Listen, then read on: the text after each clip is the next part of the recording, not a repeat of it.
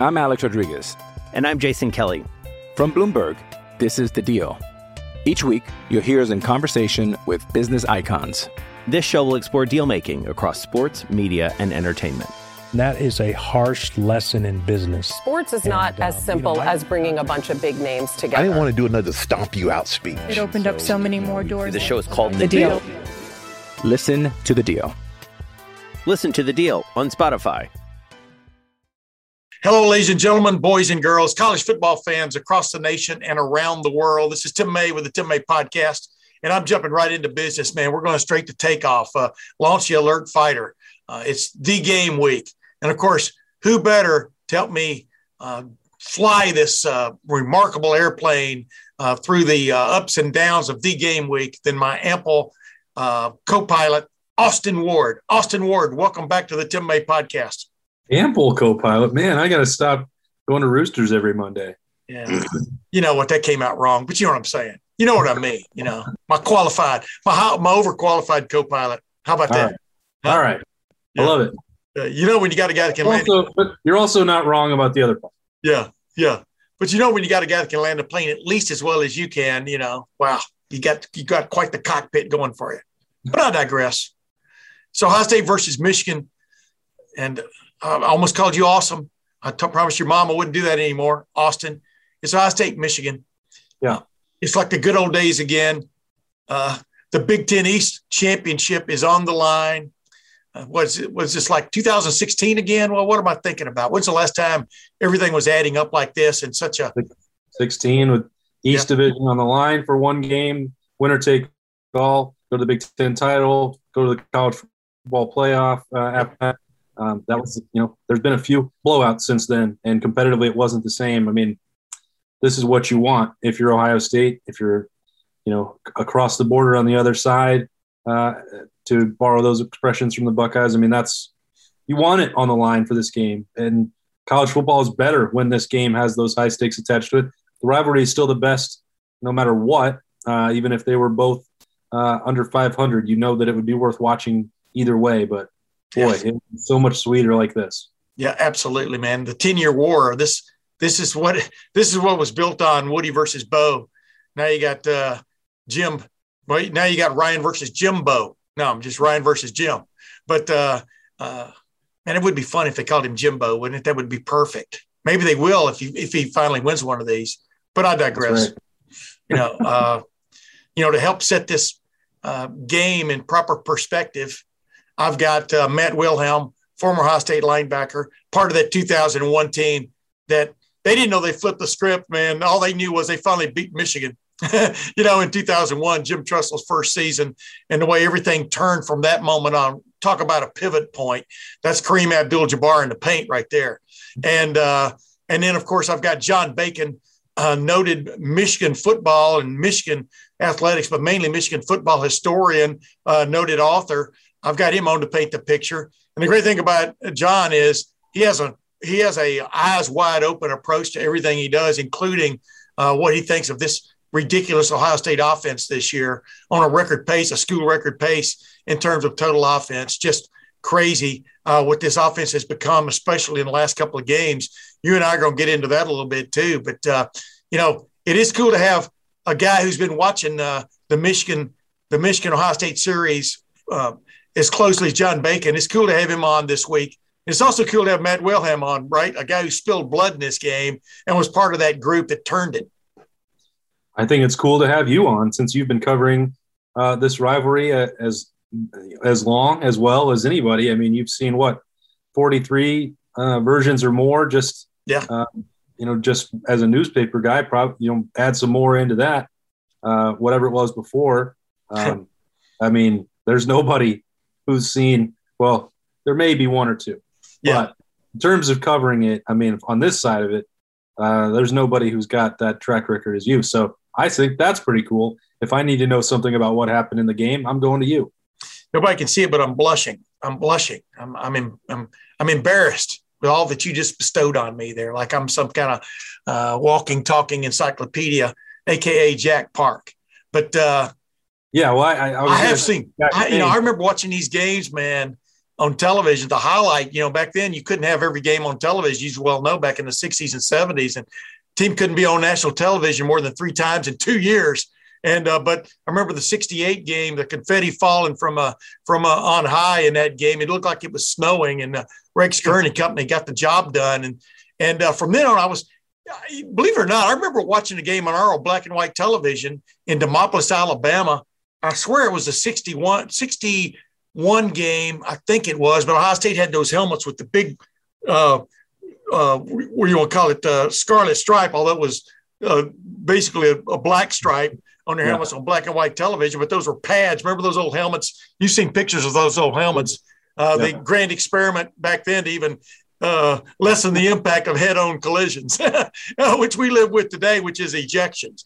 But I digress. But, yeah, I go back a long way from keeping up with this game, even though, as everybody knows, I grew up an Alabama fan and grew up in Texas and stuff. But this game has always held my fascination because of almost always it seemed like there was something on the line that mattered. And it is again this weekend. It is kind of cool how these two ships have headed into this collision again, right? With so much on the line, isn't it? Yeah, if I'm being honest, Tim, when I think about what's on the line on Saturday, and I don't think, I'll just say this before we even get into it later in the show. Yeah, I don't think Michigan is capable of winning this game on Saturday, but I did not think at all that the Jim Harbaugh era would allow this to happen again with these stakes. I thought that he had, lost control, that the patience was out. He was trying to leave actively, whether a lot of people want to admit that fact or not, in Ann Arbor, and he wasn't desirable at the NFL level.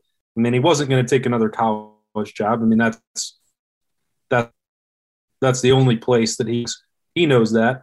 Yeah. But it could have made a justifiable case in the last year or two for Michigan to move on from him, just because the results weren't there, and that's why he has such a smaller contract now. Because maybe they didn't think they could do better than this guy, but they also recognized he wasn't doing the job that they wanted him for.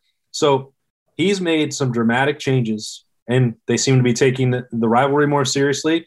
He brought in some younger, newer ideas on the coaching staff.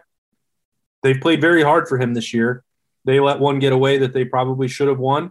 Yep. The College Football Playoff Selection Committee certainly thinks that they should have beat Michigan State as well. That's beside the point. But I didn't think that he would turn it around enough that he would get to coach in another game of this magnitude against Ohio State. So before any of the rest of it, I think that's, I will give them credit for that and give Jim Harbaugh credit for that. To get it back to this level, I didn't think he could do it. So that part is very, very cool, and he does deserve credit for that. John Bacon and I get into that to quite an extent, and John basically lays out the details of that pay cut, et cetera, that Jim Harbaugh took, but it has incentives in it, and if he beats Ohio State and wins a Big Ten championship, he gets almost all of that cut back. I mean, that's what's crazy. And he would have earned it. He would have earned it. Absolutely. Hey, maybe that's the way life should be played, But as you pointed out, I think in a tweet last week, or a couple of weeks ago, somebody was talking about this, that, and the other about coaches' incentives and stuff. And you go, well, wait, isn't that what they're paying you your big time salary to do in the first place, is compete and win championships, and make sure players are, to a certain extent, staying in school, graduating, getting their academic stuff done. Why do you get bonuses for things that you're supposed to be doing it'd be like you getting a bonus every time you complete a story and somebody goes, hey, that's a pretty good story. Boom, you get a $10,000 bonus. I mean, that sounds like a great idea. I know it does, but is it going to happen? What's your thought? What's your thought process on that? Seems unlikely, but and that's the part of it. Like, Jim Harbaugh wanted to do all these things and take Michigan to Rome and South Africa, wherever, Paris, everywhere other than Indianapolis. That's fine. Like, great job. Everybody who goes to Michigan is going to get a good education. Everybody who goes to Ohio State is going to get a good education. Yeah. And if they're going to continue to play football, they're going to have good grades. This stuff is not like out of the norm. Right. It's not what you pay the football coach to do, because you're not allowed to play football if you don't do that part anyway. Yeah. So that's not up to them. Like if Matt Campbell was the one standing up there and saying, oh, well, I didn't say that our goal was to win the Big 12 this year, even though a bunch of his players did, because that's what you play to do. And it's foolish not to have that listed as a goal for your team. But he's claiming that he never said they needed to win the Big 12 this year, or that was their goal, and that they only needed to be the best versions of themselves. Like, I'm sorry, that's not how it works. And if you believe that, then take that bonus out of your contract that says for every win over 6, every conference championship, every bowl appearance, that you're getting paid this amount of dollars. Like, I mean, you have to have tangible goals. Otherwise, he should be just volunteering to work there for free. Me asking you that question reminded me of one time I patched a garden hose with tape, and then I didn't think it was holding well, so I pulled the tape off and boom. You know what I mean? That's what I love about you, Austin Ward. Anyway, ladies and gentlemen, Tim May podcast proceeds. You knew what was going to happen. But yeah, I know. That's why I just sat back and you notice I didn't interrupt you. That one guy always gets mad when I interrupt people. I didn't interrupt you. I let you go on. It was kind of like a guy appearing on a late night TV show. He's got a great comedy skit going. I'm not going to interrupt it. I agreed with everything you just said. I mean, how much is too much, when it comes to doing your job? I mean, geez. I mean, I almost said a really bad word there. But, I mean, it's crazy anymore. And you know what? I think colleges, I just when I thought they were coming to grips with this, I'm not sure they are, man. You're seeing guys get fired. What is Dan Mullen getting for he just got this big contract renewal, et cetera, a year ago when he played for the SEC championship. He's gone now. What do they owe him? Is it $10 million? I can't remember the amount of money. And they just fired him at Florida. 12 for Mullen. Yeah. And they're just almost like laughing it off. Like, hey, we're going to get somebody in here, fourth try after Urban Meyer. We're going to get somebody in here who really knows what he's doing. Hey, good luck with that. I guess Urban Meyer, final analysis at Florida, was a pretty damn good coach, right? He sure was. Yeah. Yeah. And he, who knows? He might want to go back down there, after what's going on in Jacksonville. Oh, Tim, don't start that now. Yeah, I'm just messing.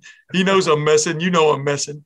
Without further ado, though, let's get to my guest this week, and then you and I'll come back and chop it up like in the sous chef department like we always do. But, man, it's great having this next guy on, man. He was on earlier this year talking about the problems that the Ohio State defense was having at that moment, how they could fix them. And now he's watched this defense come of age.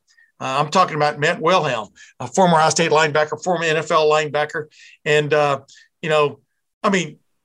Austin, this defense came within a play or two of pitching a shutout against a team that brought in the number one running back in the country at least a week ago, Kenneth Walker III. This Ohio State defense really has made huge strides in the last 7 or 8 weeks. I think you agree with that, right?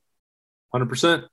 And so let's get to Matt Wilhelm's take on that, but also – as we start my little segment with him, he played in that 2001 game, the 2002 game, the game. He knows what it's all about, what it was all about to not be beating Michigan and then to turn around and beat Michigan, what it took, what Jim Tressel brought to the fore there, and what continues to this day in this program.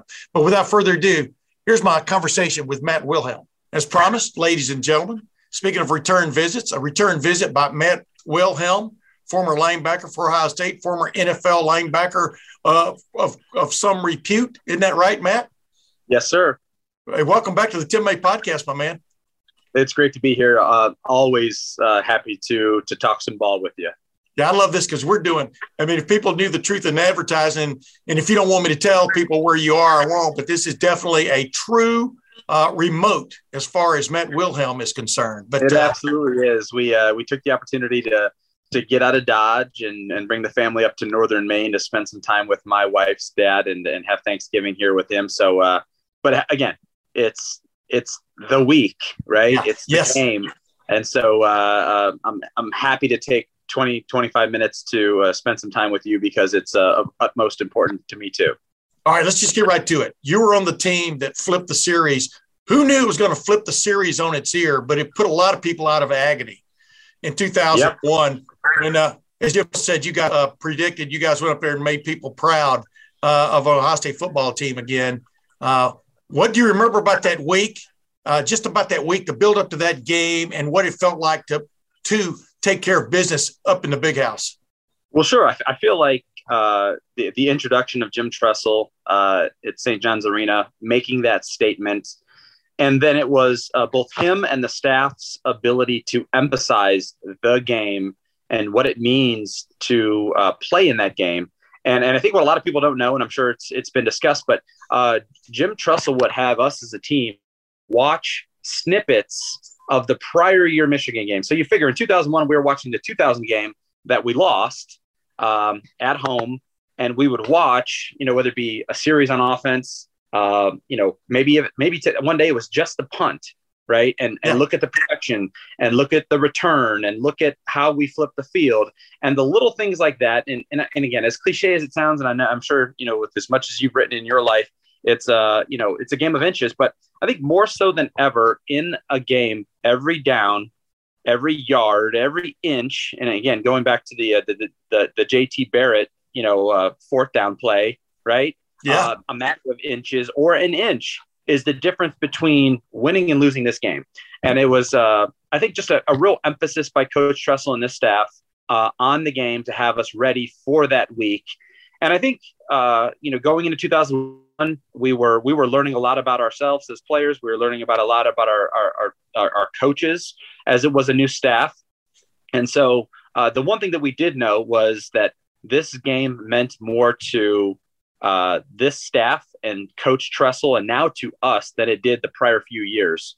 Again, nothing against any other coach, because again, I committed to John Cooper, based around success that he had developing players and winning football games and competing for championships. So it was just different. And I think that the same way that, Ryan Day, this Michigan State game off, he probably walked off the field, hugged his wife, sang the alma mater, got out of the locker room and scrapped that victory, as sweet as it was. And as much as it meant to keep our college football playoff hopes intact, it was Michigan week. Yeah. You know what? He already had his game face on. He even admitted he started thinking about Michigan in the fourth quarter. Why not? Right. Right. I mean, he already had his game face on, didn't heap a lot of praise on anybody, even though we all asked him some questions, 56-7 over the number 7 team in the country. And, anybody else would be doing cartwheels. No, It wasn't over. And, you're young enough to remember in 1996 when Ohio State beat Indiana at Indiana. And after that game, it was with a dramatic, aided by a dramatic defensive touchdown that game, by the way. And after the game, the Ohio State players were walking around with roses in their teeth. People had handed them roses and stuff. But there was still a game to play called The Game. Yeah, and you ended up getting beat, 13-9. Still went to the Rose Bowl.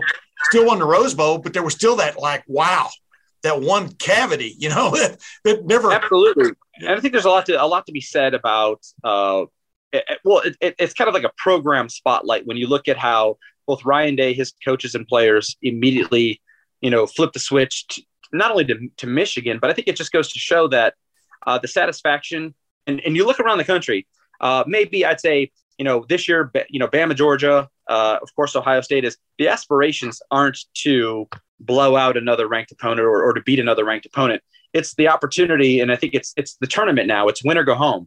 Yeah. And I think because of the flaw early in the season against Oregon, which has now kind of been eradicated because they're no longer in the picture, it's if we keep winning, we're in and we can check.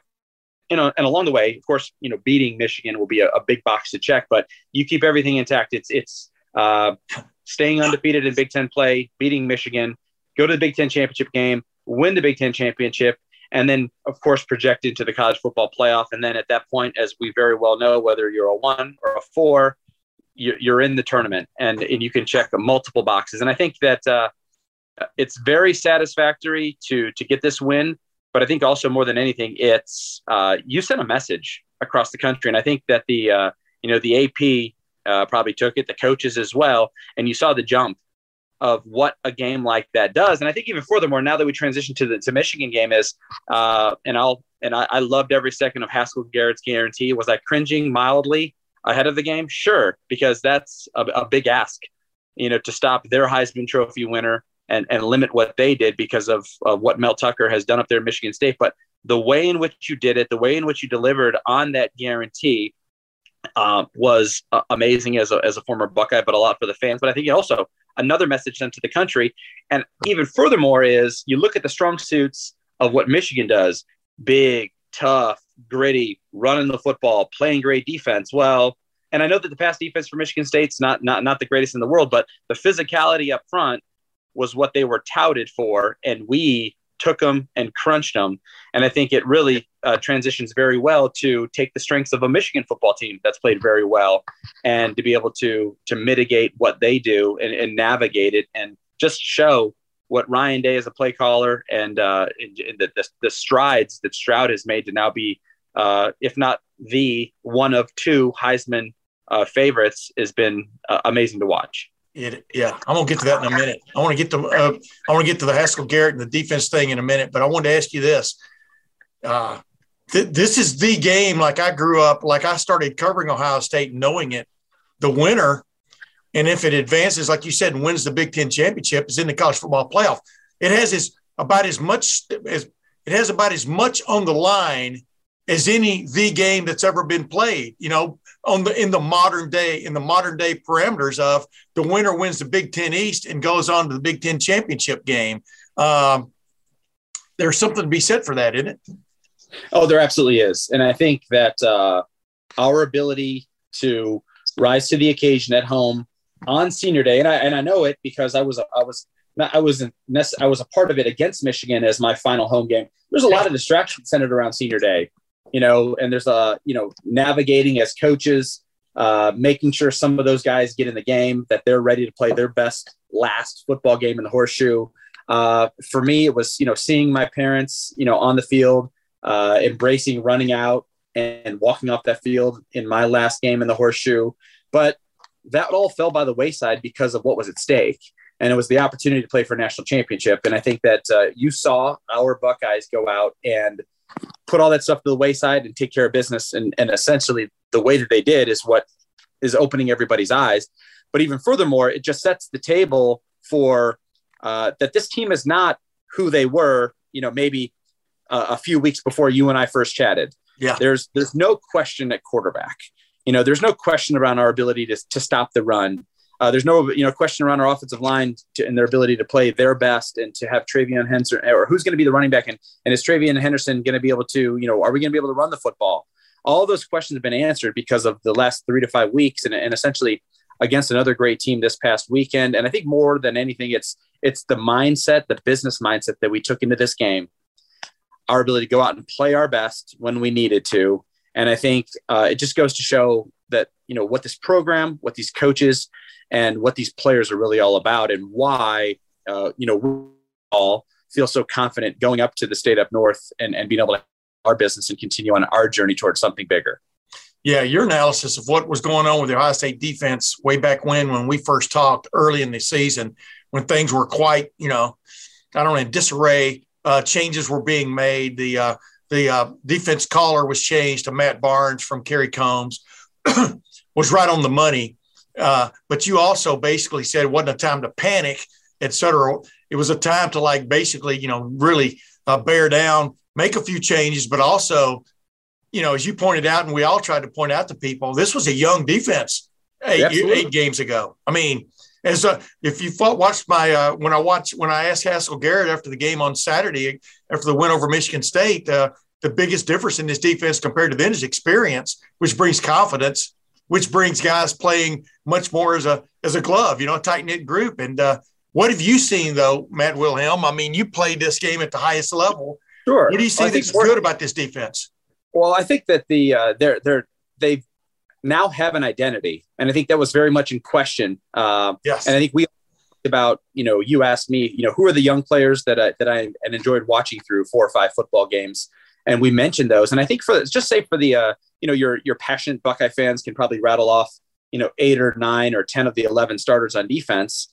But for the common Buckeye fan who just wants to see the silver bullets flying around, we don't have the name recognition, or we did not have the name recognition, and now it's, Harrison, and you got, Eichenberg, and you got Simon, and and of course, Burke's still playing well. And you got, of course, Haskell Garrett, and you start to rattle off, the names because of we now see those guys making plays. Yeah. And I think they're slowly getting seeing an identity. I love of course we're going to play man free. That's our MO because of our ability to recruit such high level talent on the back end. But I love to see the mix and match of, we're seeing tackles for a loss. We're seeing sacks. We're seeing our young linebackers being much more confident to shoot a gap and make the play. But again, the college game now and the college game that I played in are completely different, right? We saw 22 personnel, 12 personnel, 21 personnel, a hell of a lot more than we're seeing, empty backfield sets and the spread off. So guys are out on an island. And I think because players we're so young and playing for the first time on the football team in these high pressure situations, because again, it's, you lose and you're out. That's the feeling around college football. And we've played our way back in the situation, but guys through that experience, and I think, crossing over, you're seeing it from just the strides that were made by Stroud is, you questioned Stroud early in the season, the same way you question the defense. And now 9 games later, we're number 2 in the country. You look at the stats that pop up on the TV screen about where we were giving up, 425 to now giving up, 300, 315. Yeah. The points per game goes down 30 plus to, just over 20. And so it's all those things just continue to move the needle towards an identity, towards being a complementary defense to how explosive and such a powered offense we have. Who does number 22 Steel Chambers, the guy that was a running back this time of year? I love that kid. I love that kid. Well, what did you just see that just stands out? I mean, he like nobody else on this defense. I mean, loves to get a guy right in the gap and form tackle. Yeah. But what just stands out about him? What is he added to the mix? Because when we were talking way back when, he wasn't really in the picture, like he is now. Go ahead. What I love about him is he doesn't know what he doesn't know because he's not a linebacker, and I'll go back to, now a buddy of mine who, when Zach Bourne went from fullback to linebacker, he didn't know what he didn't know. He just, see ball, go get ball. Yeah. And I think that, an added element. Now, can you have 4 or 5 guys out there like that? They've never played a lot of defense. No, but you add a great athlete who's been a running back, who understands the tendencies of a running back, who understands, gaps and fits. He just brings the athleticism of a running back, not necessarily a linebacker. And I think you see that playmaking ability. I think he adds with as much man as we play. You're putting a running back on a running back. You're not putting a linebacker on a running back. And I think his ability to get a guy to the ground is uncanny for a guy who's made a transition and hasn't played a lot of football. So I think just the diversity that he brings to our defense with a skill set is been amazing to see. And, 22 ends up with the ball in his hands, ends up at the bottom of the pile, a heck of a lot more than anybody thought we'd see. Yeah. And the other guy, Ronnie Hickman, number 14, basically the bullet, in the defense, but all, in essence, lining up is a lot of times they're lining up now in 2 deep safeties and stuff, but then firing things out of that and stuff, leads the team in tackles. Just he and Chambers, I said, it's kind of like now you've seen develop 2 guided missiles almost, on this defense that can strike. And on top of like the other guys making progress, but those are 2 guys playing it. I hate to say it out loud, but almost an elite level of the way they are sure about where they're going. They may not always make the play, but they bring a lot to bear once they get there and stuff. But how much has Hickman, you think, really added to this defense? It's been great. And I think it also adds, those 2 players add to the identity. I think when you look, put yourself in the offensive shoes of a team that would play our defense, you didn't have to account for any one guy like you have in the past, whether it's, we got to account for Chase Young. We got to account for the Bosa brothers. We got to account for, these plethora of linebackers that are, see ball, go get ball, run and hit guys. We didn't have that early in the season.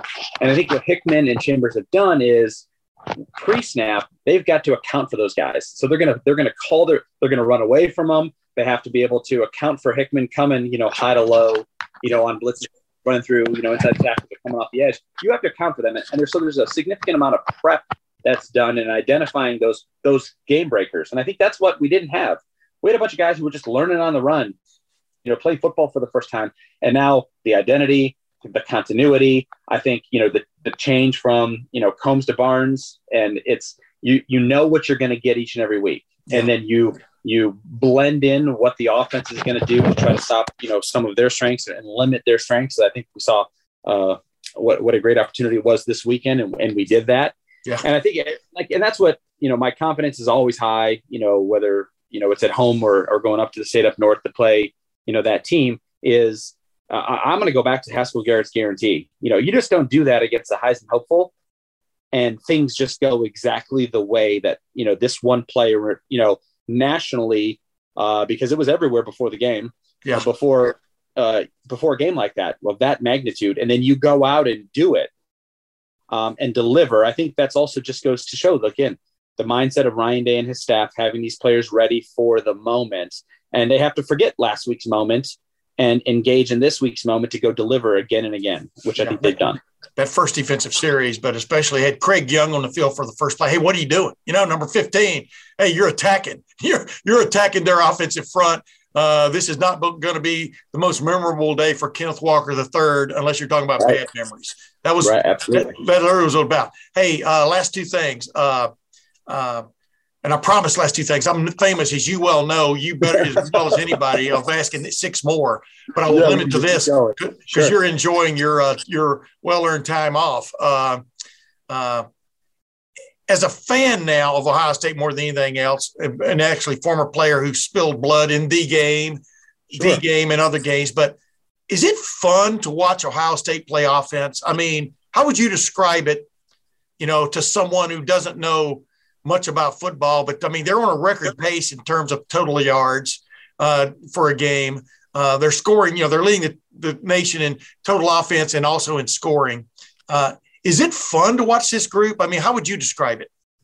It is fun. And I think what's fun for me, because, I watch NFL games on Sundays and watching the game as a backer, as a former player, I don't watch the game as a fan. And the reason why, when I go to a game, I don't like sitting too close to the field. I like to be in the club level or even low C deck, right? So I can see the all 22 because it's the way in which I studied the game when I was a player. Yeah. And and the reason why I say that is because you look at the concepts and you look at the way that Ryan Day and Stroud and these receivers attack a defense and attack tendencies and how guys are able to run by guys and be so open. And when the deep ball is not available, how they're content taking the 8-yard hitch and mixing in the run. And then you get the crossing routes. And then you just get flat out, Wilson, Smith and Jigba and Olave, breaking a tackle and then what they do with the football after the catch. Yeah. It really is truly, basketball on grass. And I have to say this, as a fan, because I don't actually always, what some people always, might think is, oh, he's a former player, former NFL guy. He just gets to sit down and watch the game all the way straight through. And I'm like, no, I've got a 13-year-old, I've got an 11-year-old, I've got a 2-year-old running around. Right. So, but with the one thing so I think the offense, to your point, has become must-see TV. And even as a former defensive player and a silver bullet, I watch the offense and then go chase the baby while the defense is on the field. And then the defense does its job, gets the ball back to the offense, and we score again already. So the offense has become must-see TV. I think that's, just who's going to score the next touchdown, right? There's probably 4 names will rattle. You can throw in Ruckert, but, as great as a 5-star recruit as he is, as great as a tight end as he is, and I think that he'll transfer very well to the NFL. There's only one football, right? Yeah. And so I think it's become must-see TV, and I think it's so great. And I think as a defensive player, and going into this game, as great as that Michigan defense is going to be, and as ready as they will be, it's just who you going to stop? What are you going to do? Because all we heard all week was, again, Michigan State's defense was bad. It's don't let TreVeyon Henderson get downhill, and keep the football. Don't let the guys beat you over the top. Yeah. And we scored 3 over-the-top touchdowns. Yeah. So when a team makes a point of emphasis to try to stop something that we do, as great as a Michigan State team was, they still couldn't do it.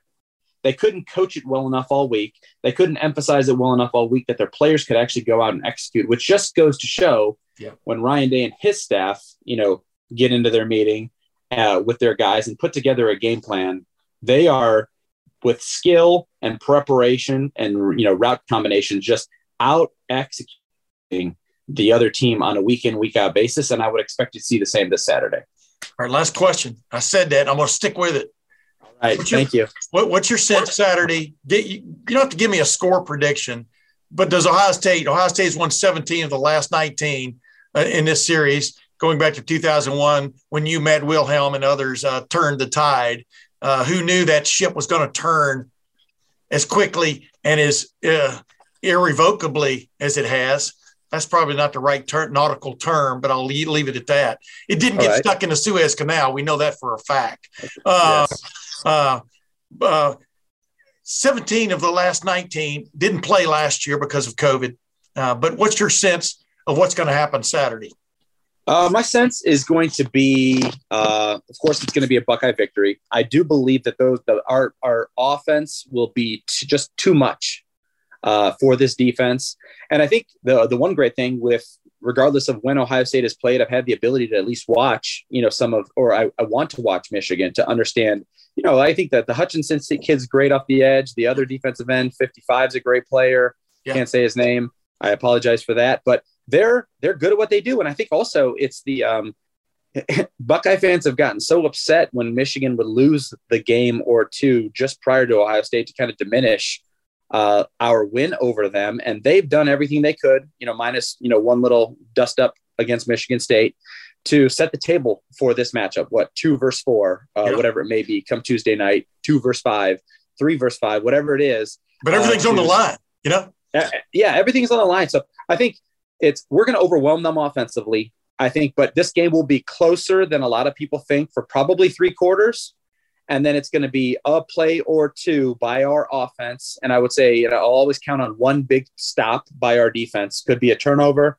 Could be, Harbaugh in plus territory wants to get risky and go for it. We make the stop, and then a quick strike of our offense kind of puts the game out of reach. So I'm very confident. I think coming off of this last week's game with, and a lot of it has to do with, again, I keep going back to Haskell-Garrett's guarantee because what Walker III does and what they do in the ground game, I watched, the comeback against Michigan and winning that football game. Yeah. And for him to make that guarantee, there was something in his heart. You don't just say that to say that. A great work of practice, a great game plan is what allows him, and extreme confidence allows him to go on that stage, at the Skull Session and say what he said and then deliver it.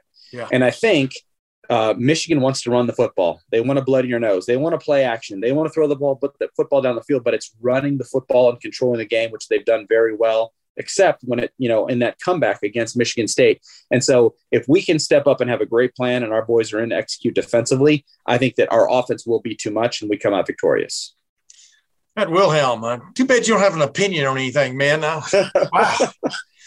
What? I bet a survey taker has their I bet they go, wow, why did I call this guy anyway? I know. Hey, Matt, deny the survey because it's going to cost me 30 minutes. Yeah, exactly. Matt, boy, I appreciate you, my man. You know that. My pleasure, brother. And have a nice Thanksgiving, man. You and your family, and enjoy it. Thank you so enjoy much. Northern Maine, man. That's one of the great places. Been there a few times, and it's one of the great places on earth, isn't it? It is. It's God's country up here. And Tim, thank you, of course, always for having me. Go Bucks, beat the team up north, and have a happy Thanksgiving. Boy, Austin, I had Matt Wilhelm on to talk about the game and to talk about the defensive improvements. But when he got on the Ohio State offense, man, you could see him perk up even more. He called it, it's must-see TV anymore. Wow, what a statement. That's going to be in my story about it this week too. But I got to steal that one, right? But he's right about that, correct?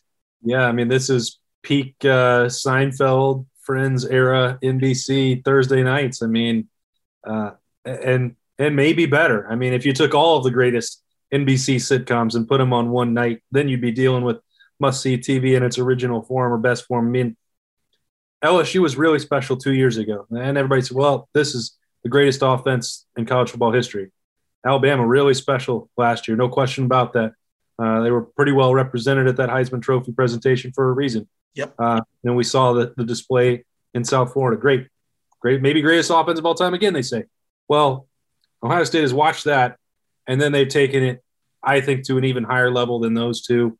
Ohio State has certainly never seen anything quite like this.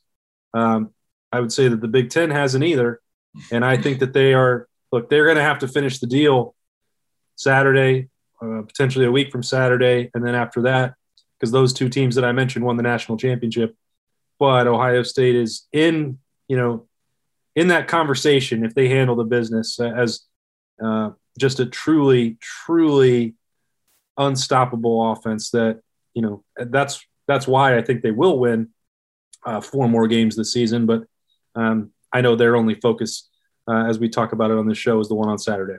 Exactly. It better be, because then you don't play 4 more. You don't play three more after that.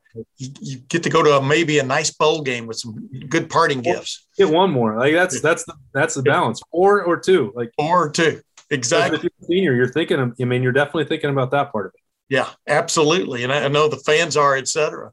But you know what? Speaking of that, the team that wants to spoil the party, obviously, and the team that can do exactly what we just talked about, play 3 more games after the game on Saturday, is Michigan. Surprisingly, in some people's minds, the way Jim Harbaugh has turned this thing around from last year's real embarrassment during the COVID struggle. Definitely Michigan didn't handle it anywhere near the way Ohio State did. But now here they sit. They're 10-1.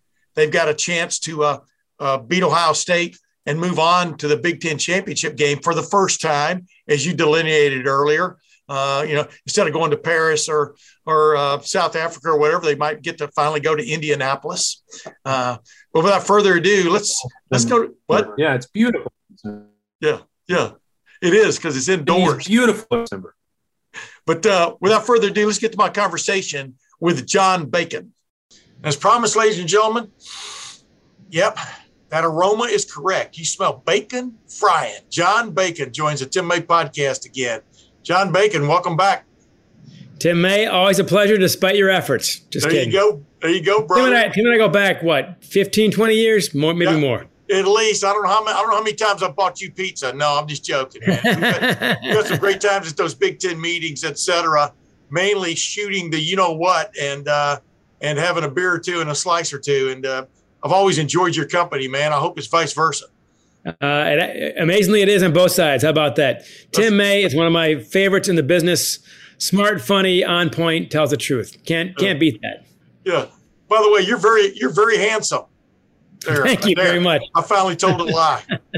I'm messing with you, man. By the way, we're going to talk about your latest book, Let Them Lead, in a little while, because I think it's extremely interesting. And you're one of those great authors out there that I pretty much read everything you write, because, I find it fascinating. Number one, the research you put into things and how you bring them to life. And there's a little plug already, but Black Friday's coming, man, and you got to get those books sold when you can, right? I got Rex Kern coming on later next month to talk about his new book. But boy, you and Rex Kern kind of look alike. What's up with that? Yeah, and one of us is an All-American quarterback. Hey, by the way, I had him on one time, and he had a 10 jersey up behind him. I said, "Why have you got Art Schlichter's jersey hanging up on your wall?" But hey, sure, that was well received, right? Yeah, exactly. But I digress. Hey, I might have said Troy Smith. I get those anecdotes mixed up. You know how it goes, man. Like Woody, who said 3 things can happen when you throw the ball and 2 of them are bad. Who said it first, Darrell Royal or Woody Hayes? I think Woody. But I remember I asked Darrell Royal about it one time, and he said, "Well, I'll tell you what." He goes, "I never heard those words like that until they came out of my mouth." So, that's one way of putting it. Hey, John, let's get straight to the facts here. The reason you're on, and the reason people know you through my podcast too, is you are quite the Michigan file when it comes to Michigan football. Well, Michigan sports in general, Michigan football in particular. And have we, on the eve of a game that's finally, again, going to decide something serious? I mean, the winner goes to Indianapolis for the Big Ten championship game. The winner of the 117th renewal of this incredible series, this rivalry. The winner goes to Indianapolis, and it's kind of what it used to be all about, except it was a whole conference way back when, if you remember correctly. But is Michigan football back? I mean, give us a quick synopsis. Boy, simple question, not a simple answer. I would say, look, when you're 10-1 compared to being 2-4 last year, Michigan was, and of course, 2019 was kind of a throwback by Michigan standards. So I would say it is. Now, the diehards will tell you, and I think the national media will tell you the same thing, it's not fully back until they actually beat Ohio State. They've not won a Big Ten title since 2004, I think. I mean, that's 17 years. It's the longest drought in program history, including the 10 years Michigan left the conference from 07 to 1917, during which time Ohio State entered the contest. So that's how far you got to go back. That's how bad it has been for Michigan. But you're not going to fire a guy at 10-1. I know that. Yeah. Obviously, Jim Harbaugh took some cuts in pay, et cetera, in that contract that you were talking about on this program a year ago. But they were renewing things. You had your finger on the pulse of that, and I don't know. Explain to people where he sits contractually, because sometimes it's hard to kind of keep up with what were the I don't know, prerequisites there. What were the stipulations? What were the requirements? Go ahead. Well, this time last year, Harbaugh had one more year left in his contract, his second extension, basically. And that was, $8-9 million a year, good pile of money, most of it guaranteed, big buyout, all that stuff. And Ward Manuel, the AD, basically held the cards last year when you finished 2-4, and the natives are getting restless, to say the least. So he reworked the contract quite severely, frankly. And I thought a move towards sanity generally for college football, which is short-lived, as we know, based on recent offers and all that. But more or less, in a nutshell, cut the base salary in half, from about $8 million to about $4 million, added a bunch of incentives so we can get back to $8 million if you beat Ohio State, if they win the Big Ten title, the division, and so on and so forth, and get to the playoffs. All that can be back and then some. Also, greatly reduced the buyout. So it became basically an at-will contract. I mean, $4 million buyout sounds like a lot to you and me, but not to Ed Orgeron, obviously. So, so basically, it was a do-or-die contract. Basically, every year it's set up. Now that he's done pretty well this year, and depending on Saturday's outcome, he's bound to rework that with Ward Manuel at some point to guarantee recruitment success. Yeah. You need that stability, as you well know, that promise of it. But that was a do-or-die year, and the gutsiest move Harbaugh made in the offseason, not talked about too often, he swapped out 6 of his 10 assistant coaches. That is a big boy move right there. That is throwing all your chips in, and it has worked out, I would have to say, amazingly well, not only in terms of results, but also in terms of rapport with the players. These younger coaches are much more connected than the previous coaches were to the players, and the enthusiasm level, the energy level is much higher. They played well in pretty much every game this year, including the loss to Michigan State, where they outgained them 550 to 390. Yeah. So you got to say that bet has worked. Now, all that still comes down, my friend, to a certain game on a Saturday. If he wins that game, every sin in the world, if there are sins, is absolved. The previous 6 years, the previous 6 losses to Ohio State, all that does not matter anymore. If you lose that game badly, then all those ghosts come out of the closet. You've got the Michigan State loss, the Ohio State loss. I think the sweet spot for Jim is the team has got to compete through the fourth quarter. It's got to be, a one-touchdown game, basically. If it's that, even if they lose, they'll still probably go to the Rose Bowl as the second team out of the Big Ten. Ohio State, of course, will be a playoff team at that point. That will calm down a lot of people. 10% will still be unhappy, but that's always the case. Yeah. So what I've taken from all of that and ground it down, like fine pepper, is this is the absolution bowl for Jim Harbaugh. Do I have that right? I think that's exactly right. He's got a lot more to gain than to lose. I will say that this time around. That's crazy. That is crazy, though, how so much can ride on one game, isn't it, John? That's been crazy for 100 years, Tim. And think about this. I mean, back to Bo and Woody and you name it. What's great about college football is you get one whack at this thing. There's no redos. You don't play them again in the tournament or the playoffs or anything else. This is it. And whoever loses that game has got to think about it for a year. It's already true of Michigan State. It's true of Ohio State, Oregon, of course, but probably more painful for the Michigan State game. You don't get them again for a year. So the bragging rights at Ohio State have been pretty much the entire century, and it's no longer a young century. Yeah, 17-2 over the last 19 games. That's crazy. By the way, who would have taken that bet? I wouldn't have. No, I wouldn't have either, to be honest with you. There's no way. No. It's been a stunning and nothing like it in the history of the rivalry. So this will always be the golden era for the rivalry for Ohio State. And you know what, though? It's funny because you and I got into the debate for a big-time retailer last year about this time when we thought there was going to be a game, but there wasn't because of the COVID situation. Ended up with the Michigan team, but what a crazy year. But, even during those tough times in the John Cooper era, 2-10-1, Ohio State went over John Cooper's 13 years. There were some great games in there, that just happened to fall one way or the other, mainly the other, as far as Ohio State fans were concerned. Sure.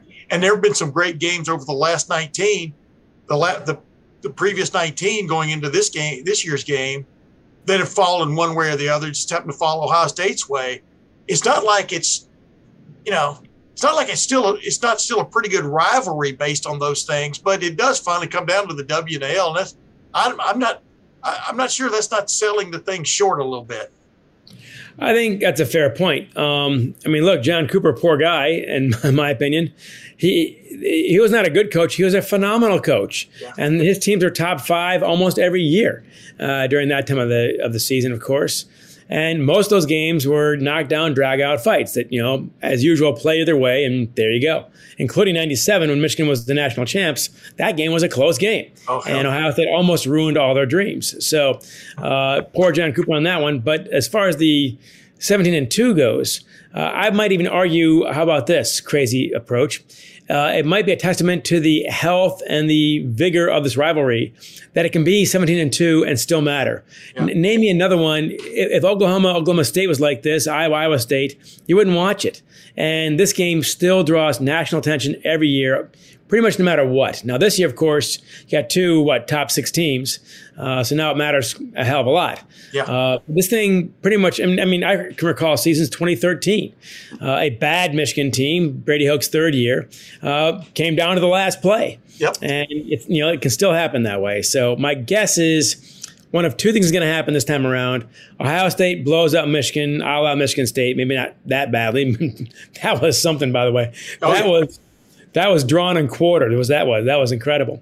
Or a dogfight. I don't see Michigan blowing out Ohio State a la Tishimanga Biakabatuka, 95. Yeah. I think it's going to be a dogfight and probably a coin toss at the end, basically. But you know what? You just brought up a good point, though, that I keep making about this college football season. Just when you think you figured it out, man, weird stuff happens. Utah decimated Oregon the other night, right on down the line, there have been these, like Texas A&M beats Alabama. Texas A&M hadn't beaten anybody of consequence since then, they lose, to Ole Miss. And had already lost to Mississippi State, the 2 Egg Bowl combatants, A&M didn't beat either one of them. But it's funny because, like you just said, Auburn, Alabama, the only thing it matters about is whether Alabama continues its run to a possible another college football playoff berth, because if Auburn was to upset Alabama is still in the Southeastern Conference Championship game. And this is a game for all the marbles on Saturday in Ann Arbor. And even right now, it's kind of giving me chills just thinking about, finally, and it's meant something every year. Don't get me wrong. It's meant something like this several times in the last many years. But with so much on the line for Ohio State and so much pride on the line for Michigan, plus if Michigan wins out, Michigan goes to the college football playoff. Don't you agree? You'd have to think so. Gee, especially when, the playoff committee is getting a lot of heat from the perceived SEC bias. Now, part of that's because they have at least 2 great teams every year that I think are worthy of it. That's part of the deal. Yeah. But Ohio State won the Big Ten, so had a great team and did not get to the playoff a few years ago. I thought that was an oversight, obviously. So my guess is whoever wins the Big Ten, unless it's 3 lost to Wisconsin, whatever, is going to get a chance to. Michigan, Ohio State, one of those 2 is going to get there, and they both have marquee value. You'll get eyes on TV sets. You'll pack the place. They all travel well. The difference is this: if Michigan goes to the Rose Bowl, everybody will be ecstatic in Ann Arbor. If Ohio State goes, how ticked off are they going to be? Yeah. The standards there are so high right now that will not do it for Ryan Day. Yeah. I wanted to ask you this now as we head into this. You're a great observer of the scene, so to speak. How phenomenal is it what Ohio State has done over the last basic decade? But, in essence, they're going for a 5th straight Big Ten championship in what I call the playoff era, the championship game era. For a guy who observes it from above the whatever that line is, it divided Toledo from Michigan. Was that 94.5? Anyway, you know what I'm talking about. That little line. Oh, yeah. Yeah. You got it. How stunning is that? What Ohio State has done the previous 4 years, and right now has a chance to do a fifth straight year. I think that you hit the nail on the head. That it's not fully appreciated, because I think the last time it was done was Michigan from Bo to Moeller, 88, 89, 91, 92. There's 5 in there. Yeah, 90. I think that's right. I think you're right. But keep in mind, you had a lot more scholarships. I think you had more scholarships then. You had no transfer rules. The parity that exists now in college football means it's extremely difficult to be on top for very long. For Ohio State to do that, and now the last 5 years, those are all Harbaugh. Harbaugh has had good teams. 2016, 2018, now 2021. Those are 3 teams that have had as good a chance to beat Ohio State as anybody. If Ryan Day picks up from Urban Meyer, does the same thing, then hats off. Because those 5 Big Ten titles are as impressive as anything, in my opinion, that Fielding Yost would have done in the 1905 before the Buckeyes were part of the conference. It's extremely difficult. And it's not just Michigan. You got to play Penn State, and some years Michigan State is up. Penn State's almost always competitive. Half the time you get Wisconsin, either regular season or in the title game, of course. Yep. Those are 3 big boy teams right there. You got to play every time out. This is not the Big 2 and the Little 8. So for Ryan Dayton, what's also stunning to me, looking at it from Ann Arbor, is from Tressel to Urban Meyer to Ryan Day, they have not missed a beat. And you're saying the last 5 years, hell, the last 21 years, since Jim Tressel got up there at the basketball game and said, you're going to be proud of us, what, in 310 days? Is the number right? Something like that. Something like that in Ann Arbor. Yeah. That is the modern era. There's your line right there, and it's not stopped. Yeah. 2001 and onward. I think that would be the battle cry for Ohio State right now. If Ryan Day wins, if Ryan Day pulls this off, 3 of those 5 in a row will be his. Crazy. Right. Like you just said, the baton was passed. And if anything, this relay team is running faster now than it was then. I mean, if that's an analogy you can use. No let up. What impresses you most about this Ohio State team? Obviously, you got to see the slaughter in the shoe the other day. I mean, I expected Ohio State to win handily. Mm-hmm. Just like the previous week, I expected Ohio State to win handily over Purdue, but not like they did. I mean, 28-point win. Like a lot of people Ohio State fans were griping because Purdue scored 31. I go, you know what? If it had been 38-10, that would have been a hell of a victory. And you'd been going, wow, what a dominating win, But 28 points is 28 points. But 56-7 over the number 7 team in the college football playoff rankings, a team that beat Michigan, came from behind 16 points down, and handed the ball to Kenneth Walker III. And boom, he brought him back, and for the most part. And the other day, he had like 24 yards rushing on something like 6 carries. They made him a non-factor. But I guess what has impressed you about this team? Obviously the offense, but what about the offense that impresses you? Well, one thing is you're selling them short, incredibly. That 56-7, hell, forget that. 49-0 at the half. They got the ball. They only scored touchdowns when they had the ball. That was the only time they scored touchdowns. Yeah, exactly. And they're averaging like 5 plays per drive. That's not a drive. That's just jamming it down your throat. Yeah. It was truly impressive. It was drawn and quartered, a dismemberment. And that's a 9-1. It was a 9-1 Michigan State team. So what impressed me the most overall, first of all, C.J. Stroud, Cade McNamara has played his heart out. He's done his best. I think that is, in some ways, the first quarterback they've really developed under Harbaugh at Michigan. But he's no C.J. Stroud, and that's the difference, I think, on Saturday. That's going to be the margin. Even at his best, he can't do what Stroud does. So that being the case, that impresses me, obviously. But what really impresses me, actually, is how that Buckeye team has grown during this season. From the stumbles early on at Oregon, they had a few, shaky game at Nebraska. Man, by November, they're hitting on all cylinders. That is coaching. The team has been developed. They know exactly what they're doing. Michigan is going to hit them at their all-time peak. So, and Michigan's also peaking right now, so that's a good thing too for Michigan. But not like not like Ohio State is. So, what impressed me the most is this team has gotten better every month. Yeah, and like I pointed out, the Kenneth Walker III stats. This run defense had big time troubles against Minnesota until that great running back went out. With the injury, the season-ending injury. And then, of course, against Oregon ran basically the same play 3 times around left end for a touchdown, ran a ball straight up the gut, started the second half, long touchdown run. This defense has gotten so much better against the run, but so much better overall. Still gives up a play here and there, but that's been as big a transformation as anywhere in the country. The way that unit has improved. I think you've even witnessed that, right? Oh, absolutely. And look, I mean, the old cliche is true. Back to Woody Hayes, you win titles with defense. The offense is impressive. It's the 0 at the halftime. Michigan State was getting zero traction at that point. And Walker, I've seen him enough this fall, Lord knows. That guy's the real deal. Absolutely. And he's still a candidate, I think, a shortlist candidate for the Heisman. I don't know if he's going to win it or not. But if he doesn't win it, you can thank the Buckeyes, because the Buckeyes are the only team that really shut him down. And knowing that he's coming. So that team right now is playing great. Seems to have, from what I can tell, a very good rapport with Ryan Day. He's got his team where he wants them. They're playing the best ball at the right time. And I guarantee you this, if they beat Michigan, they're smoking Wisconsin. They're smoking whoever's on that side. I see that as a speed bump on the way to bigger things. Wow. I wonder what smoked badger tastes like. Not good. Yeah, it can't be good. It's got to be gamey, right? Right. Hey, also furry. You touched on it, though. I wanted to ask you about this real quick.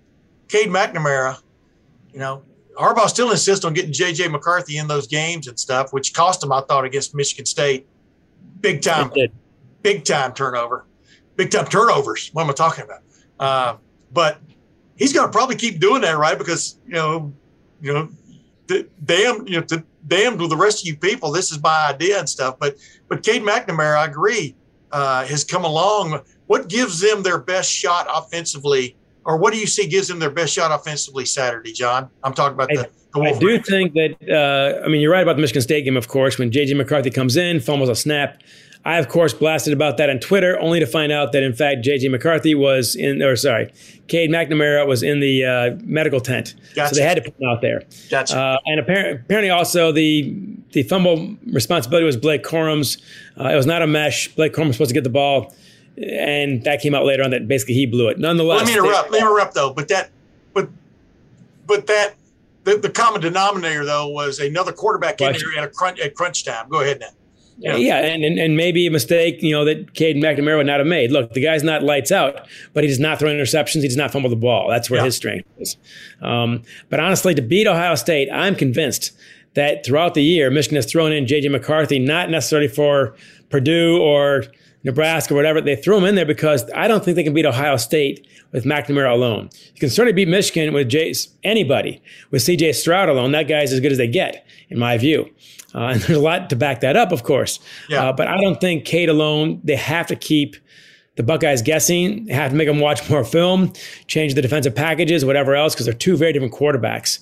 I think they need that wow factor just to have a shot, because Cade's game at its best, I don't think can beat the Buckeyes at their best. Yeah. It's interesting, too, though. Why pull that out of your back pocket in the 12th game of the year? Why not work on it some? Make sure this man has some playing experience, because you don't want him going in cold against an Ohio State team in the game that can win it all for you, right? That's actually pretty good coaching, right?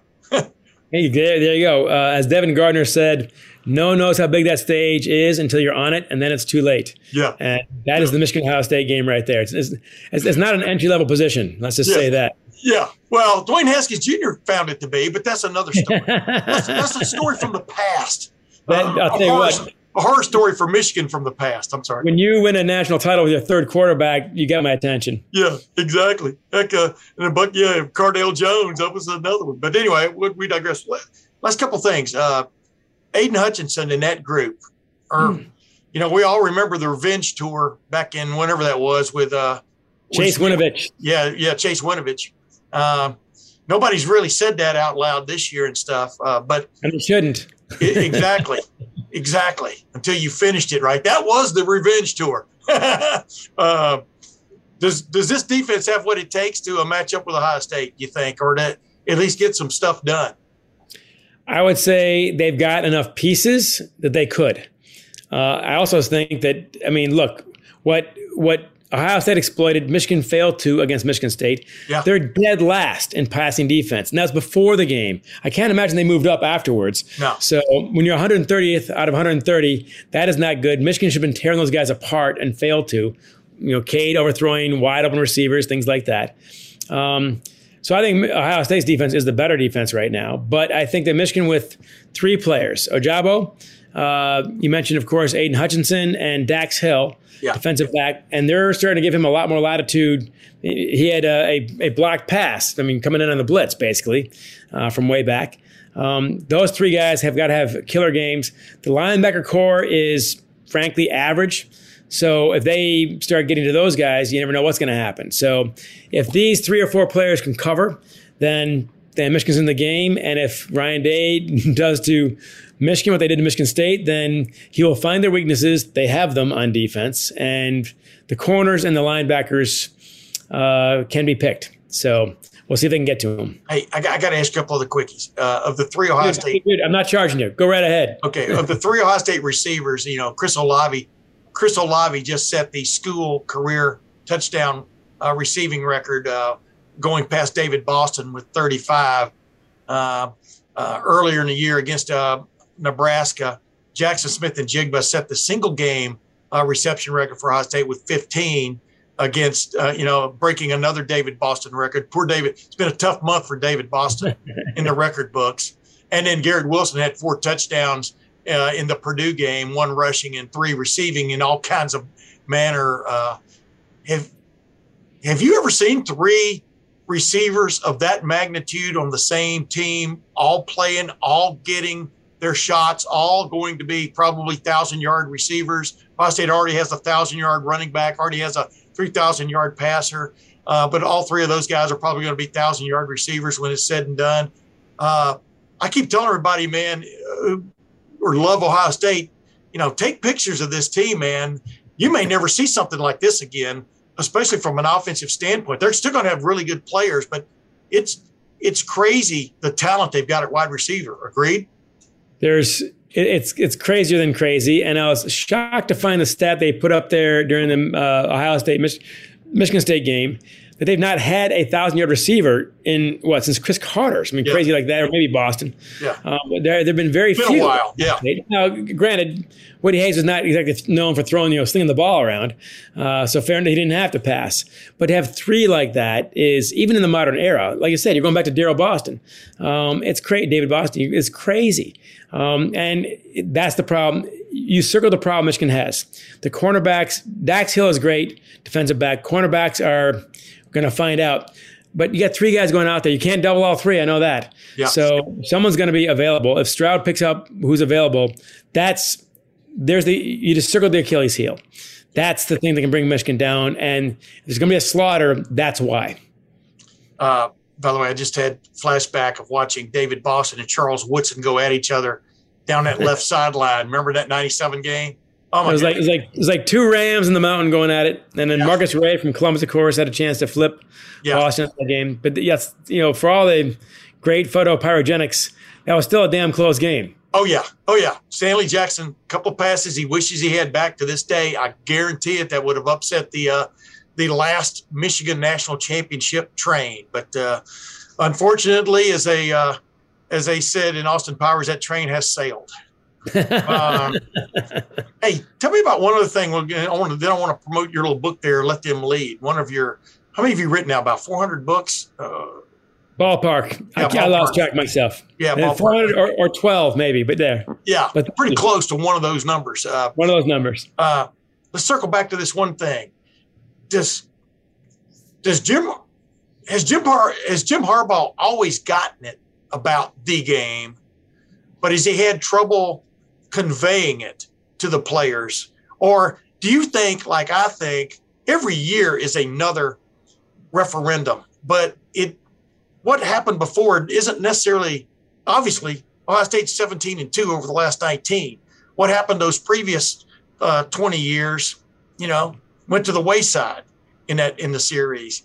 But what do you see that's different, I guess, about this team, other than the young coaching staff and, Michigan being 10-1 and ranked number 6, or probably ranked at least number 5 in the country by the college football playoff by the time this comes out, but the new poll comes out. But what do you see that tells you that they get it, for want of another term? Because that was always the gripe about the John Cooper teams, that he he couldn't figure out a way to get the team to get it, which I didn't buy into in the least. But, you know, the record speaks for itself. Right. I think that a few things. One, Harbaugh lived in Ann Arbor since third grade. I guarantee you he got it. And third grade from him was 73, the midpoint of the Bo Woody Wars. Yeah. His dad's a coach on the team. They're down there during practice. I'm very confident Jim has got it in his bones what this game means. And, of course, he's the one who called the famous guarantee in 86, which is not there, advised. man. I was 10 feet from him. Go ahead. There you go. Yeah. There you go. Not advised, is it? But no, he definitely gets it. But I think you hit the nail on the head about conveying it. It's not just you get it. And John Cooper's an outsider. I mean, he's coaching Arizona State before that. He was not raised in this tradition. Urban Meyer certainly was, from Ashtabula, Ohio. So he certainly got it. Jim gets it. Yeah. But you got to communicate it. And in some ways, I think it parallels. Jim was hot and heavy in 2015, 2016, on the sidelines, getting his penalty, of course, for throwing his clipboard and whatnot down in the horseshoe. And he went underground in 2017, 18, 19, 20. And now you see him bubbling back up. You see more passion on the sidelines, not quite as intense as he was in 2015 or 2016, but not nearly as dormant as he was the previous 4 years. So I think his emotions generally have come back. They've now, in the weight room, like Ohio State has always had, a countdown to the Ohio State game. They've re-emphasized it. And you might as well, because the world's going to emphasize it anyway. The damn thing's coming. You can't act like it's not important. You can't act like it's another game. It never was and never will be. So I think it's a matter of communicating that and admitting it, and his personality kind of coming back in the process. But you also hit upon another issue that does affect this team. And that is that if you're playing on the Red Sox in 2002, it's not your fault that they've not won the damn thing since 1918, but you're going to hear about it and you're going to feel it. And you're a Chicago Cub or you're a Boston Red Sox. Not your fault, but it is your burden. And that's what's happened to Michigan now. And I go back to Bo and the Rose Bowl, of course. He lost his first 7 bowl games, including 5 Rose Bowls. They finally won one. And after that, he was 5-5 the last decade. No one ever talks about that because they can't believe it. So he was actually just fine. They need to win one. And what's happened to this team is this game is not a monkey. It's a gorilla on their backs. It weighs way too heavily on them. In a normal year, 2013, maybe Devin Gardner makes that play. Maybe they call a better play. That was the problem that time, I think. 2016, you're down to this, you're down to that. Yeah. They got to win one. And if they do win one, most Buckeye fans I've talked to admit this, it would make the rivalry healthier. Chris Spielman has said that Michigan has not been upholding their end of the deal. It's supposed to be a tug of war. It's supposed to be a back and forth. Now, no Buckeye ever wants to lose this particular year's game. I understand that. But they understand that for the health of it, it needs to be more balanced. It needs to be more back and forth. So they wouldn't like it, but it'd be good for the rivalry if Michigan won this Saturday. So yeah, Buckeyes, come on, take the high road. Think about the bigger picture. That's all we're asking. All I know is the last 20 years, the value of gold pants has dwindled. You know, the market has flooded with gold pants. Yeah, the market has been flooded with gold pants. I was going to make some kind of real joke that would make Ohio State fans mad there, but I'm not going to, man, because I got Thanksgiving in my heart. You know what I mean? I mean, this is Thanksgiving week and big game week and whatever. By the way, that's another problem. Yeah. That's another problem for Michigan, though. The game, of course, used to always be the Saturday before Thanksgiving, almost always. Yes. And in the money era, they moved it to that Saturday after Thanksgiving. Half of Michigan students, the highest of any state university, half of them come from out of state. Guess what? They go home. They go home to California and New York and Florida, you name it. They're not going to be in town. So you're going to see a lot of red. As long as that's the setup. They're going to sell their tickets on StubHub, and fans are going to snap them up. Yeah. So there'll be plenty of red in the stadium this Saturday. That's crazy, isn't it? I mean, how things change for the good, you know, for the good of the conference. Yeah, which is more money in my pocket, so that you can pay coaches not to coach anymore. Things like that. You know, I mean, really well used stuff. Hey, the book behind you there, Let Them Lead. Give people a little idea, you know, especially if they're Christmas shopping on Black Friday, where they can find that. But what's that all about, my man? Well, first of all, shockingly, I realized the color scheme is basically scarlet and gray. That's a mistake. Yeah, that's pretty interesting. How about that? There you go, Buckeye fans. Hey, as I always like to say, Tiger Woods always wears scarlet. He calls it red. He always wears scarlet shirt on Sundays. Now go ahead. Blood red on Sundays, I believe. Yes. So Let Them Lead. Unexpected lessons in leadership from America's worst high school hockey team. Little known fact, Tim. I actually coached this team in 2000 to 04. The worst team in America, 0-22-3. Ranked dead last out of 1,000 teams nationwide. Coached by the worst player in school history, Ann Arbor Huron High School we're talking about. I still hold the record for the most games in a Huron uniform, 86, with the fewest goals, 0. And I played right wing. That's not good, Tim. So worst team in America, worst coach, worst player in school history. But in 3 years, we're the best team in school history and in the top 5% nationwide. So how do we do it? We let the players lead. We put them in charge, and it worked. So I got the advice from my mentor at Culver Academies, Al Clark, who gave me a great line. You've got to make it special to play for Huron. And the easiest way to make it special is to make it hard. And that's what the Buckeyes have been doing for way too long in Columbus. I'm not going to let you, even though it was a great wrap up there you just came up with, I'm not going to let you. I want to add one little thing there. What's the coolest part of that book? Where was that moment? Give a little bit of it away here. What was that moment when you saw the change happen? It was a culture change. It happened before our first game when we're on the track in Ann Arbor at Ann Arbor Huron, and it's one of these god-awful summer days.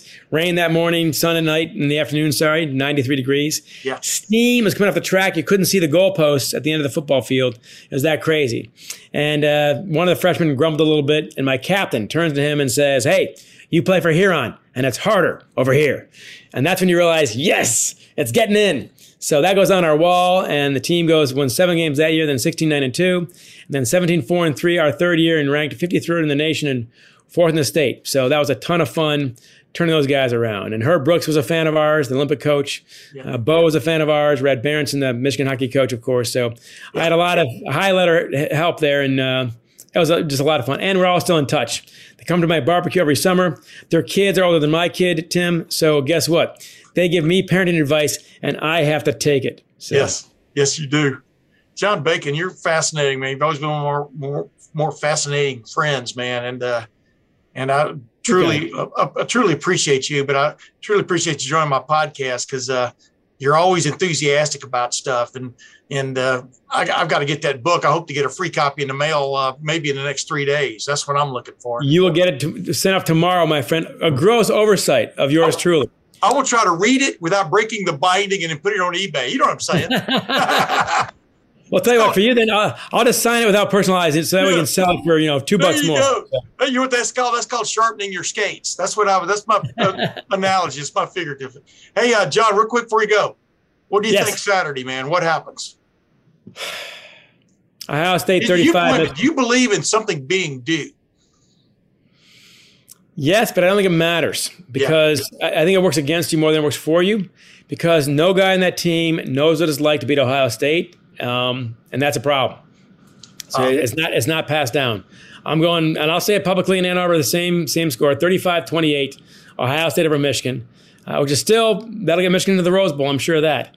And it'll get Ohio State with another win into the CFP playoff, of course. So, but I got it 35-28. I saw the games on Saturday. They both looked damn good to me. But Ohio State, holy smokes, all cylinders. Yeah, I've covered this, been around this team for a long time, covered it since 1984. And I've never seen an offense close to this in terms of options, in terms of buttons that C.J. Stroud can push. And the thing about it is I equated him taking over the job as to sliding into this really great race car. He had to learn how to drive it, What does this do? What does this do? He has figured that out, and it's crazy. I mean, we talked about the passing game, but the running game with TreVeyon Henderson and Mayan Williams is just as lethal in a lot of respects. And they've got that huge offensive line. It's, it's just hard to see Michigan getting it done this year, but definitely Michigan's much better off than it was this time a year ago. You got to agree with that. And look, they're playing real ball, and I don't see them folding tents. I don't see them collapsing unlike previous years. I think it's gonna be a battle. But look, the only counter I've got to what you just said, everything you said is true. This Ohio State team, look, maybe Georgia's better than they are, but that's all I'm seeing out there. The game I want to see is probably Ohio State, Georgia. Yeah. So, and I'm probably not alone in that one. Yeah. However, the only counter argument I've got is a bizarre bit of history. 95. Who'd you have? Terry Glenn and Orlando Pace and Eddie George, and the list goes on and on. You had like 5 first-rounders on offense. Yeah. Half your offense was a first-round draft pick, which would probably not happen since, and they lost. Mike Vrabel, Matt Finkes, insane. Yeah. So that's the only real counter argument is history in this game is bizarre. Chimanga Biaka Batuka. I remember it well. You got it. I got a lot of grief from my coworkers at the Dispatch because as we're driving into the game, as we go by the stadium, when we used to get to park next to the stadium way back when, I said, man, I got a funny feeling about today. And Ohio State was pretty heavily favored in that game, if I remember correctly. And at Michigan, that little counter handoff to Chimanga Biakabatuka, they never figured it out, never made the adjustment. It was crazy. So you're in your bones, you're feeling a vibration before you got out of the car. I know. I get that sometimes just because, you get things and all of a sudden you kind of go, wait a minute, something ain't adding up here. You know what I mean? It's football, man. Things like that can happen, right? I'll see you on Saturday morning. Let me know how you're feeling. You got it, John. I will bet accordingly. I'm hoping to cook some bacon and eggs, man. That's what I'm hoping for.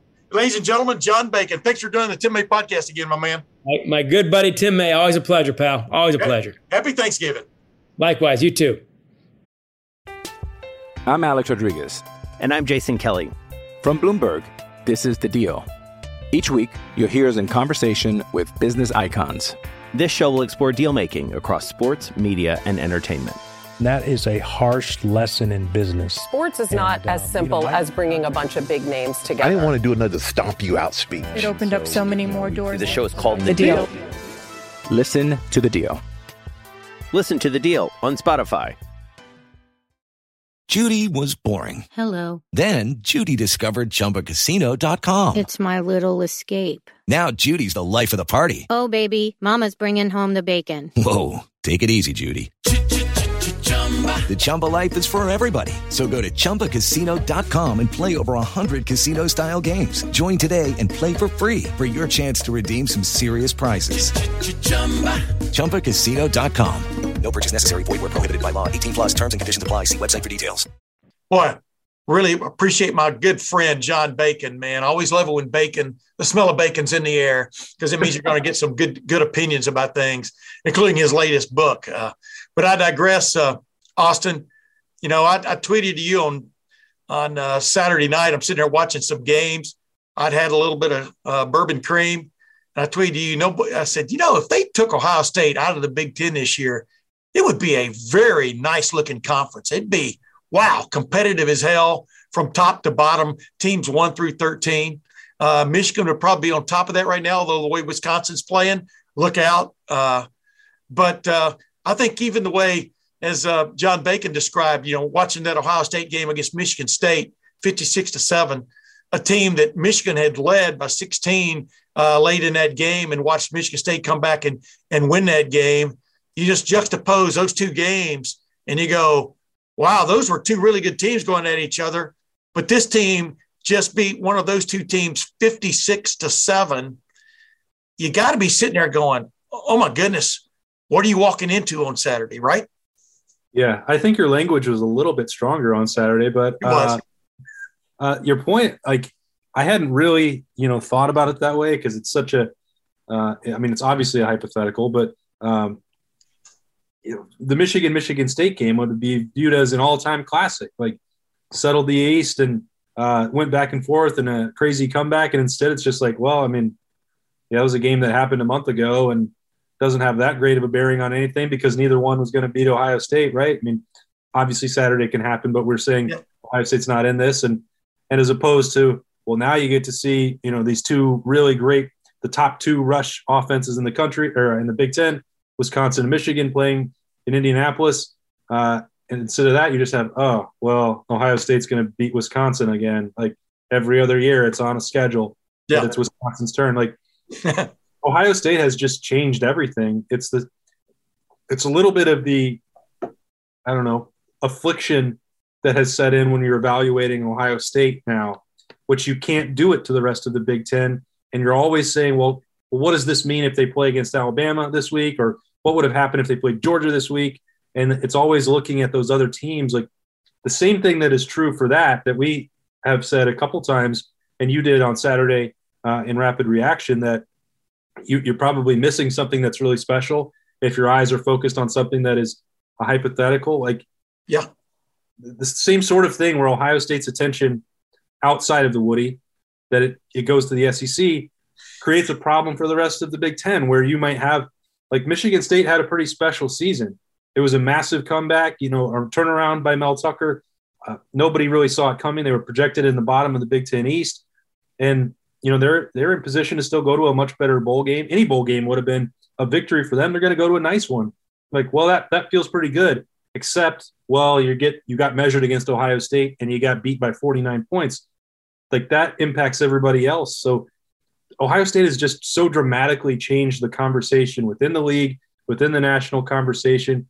Obviously the playoff plays a part in that as well, but it really just changes everything about the way you're evaluating it, because like Penn State, James Franklin's thinking he's probably reached his ceiling at Penn State. They may stupidly give him another contract extension 1 year after giving him one. Like, how's he going to do it? Like, he beat Ohio State one time and got a Big Ten title. It's like, doesn't think he can ever do it again. It seems like, without a ton of other help and support and things going his way. Like, that changes the way he views his own career. Like, that part is crazy. As you said, that this golden era of Ohio State football, the impact it has on everybody else in this league. Yeah, it is crazy. Hey, let's get on with it here. All right, let's do it. I liked everything you said right there, as usual. Is it as usual or per usual? But same thing. Just what you just said a while ago about this offense, though. I'm just thinking back. I just had like 10 plays while you were talking, 10 plays from Saturday just roll through my brain, you know, about if A, then B, if C, then D, you know. And I just think about the remarkable progress that we've seen C.J. Stroud make over not just from game 1 to game 11, but from game 5 to game 11. And you know, it's so cool because this is exactly what we were talking about after the Minnesota game. You and I, the people who were, I'm not patting myself on the back because, you know, anything can happen on Saturday. As you just said, you always have to throw that rejoinder in there. But ladies and gentlemen, way back, you know, 11 weeks ago, give the young man time. He threw for 484 yards against Oregon, you know, clearly, but he could have played better in crunch time in that game as the offense could have, without a doubt, you know. But my point is, what you're seeing now compared to then and how well they actually still played offensively, but now there's almost this feeling of unstoppability. Is that a correct term? Yeah, I love it. Of unstoppable. I guess if you're unstoppable, you have unstoppability going for you. So, yeah, I'm correct on that. But this sense of unstoppability for this offense was on full display the last 2 weeks. Purdue had the number 16 team in the country in red zone defense and in scoring defense. Michigan State had the worst pass defense in the country, but there were a lot of reasons for that, we were told. Well, one of the reasons is they're not very good, you know, on pass defense. But like we talked about, why run through a brick wall when you could throw over and around the brick wall? And it is a wall in the middle of a big old open area, you know? So, you know, kind of remind me of Norman Schwarzkopf, you know, and way back when against the defenses that the Rock had thrown up in Kuwait there. I mean, I just made one war analogy. Why go through it when you can go around and over it? And, but Austin, I've never seen an Ohio State offense this prolific and this potent. And I've said that for a long time now, but with the quarterback now running it, like I said, he had to get used to where all the buttons were in this ridiculous sports car he got put in the seat of. Kind of reminds me of a Formula One driver, a rookie. By the end of the year, unless he stinks, he's going to be out there at the top, at the front of the pack if he's got the best car to drive, right? And that's exactly what we're seeing with C.J. Stroud, a very talented driver driving this ridiculous sports car. Yeah, I like that unstoppability word that you've coined there. I've sort of taken to just calling the Ohio State offense inevitable. I mean, there have been teams that have had success, and we saw them struggle against Penn State and Nebraska and go in their rut. But a lot of that, as I said, when it happened was because of mistakes, because of self-inflicted wounds and penalties that Ohio State was, you know, causing them themselves. Like, I just think of them, you know, like Thanos when he's got this Infinity Gauntlet and all the stones. Like he has all the power. Like, he has to decide not to use it for somebody to survive. And maybe that's too much hyperbole, but I mean, Garrett Wilson, Jackson Smith-Njigba, Chris Olave, Travion Henderson, Nicholas Petit-Frere, Thayer Munford, Luke Whippler, Paris Johnson, DeJuan Jones, who actually calls himself or gets called Big Thanos.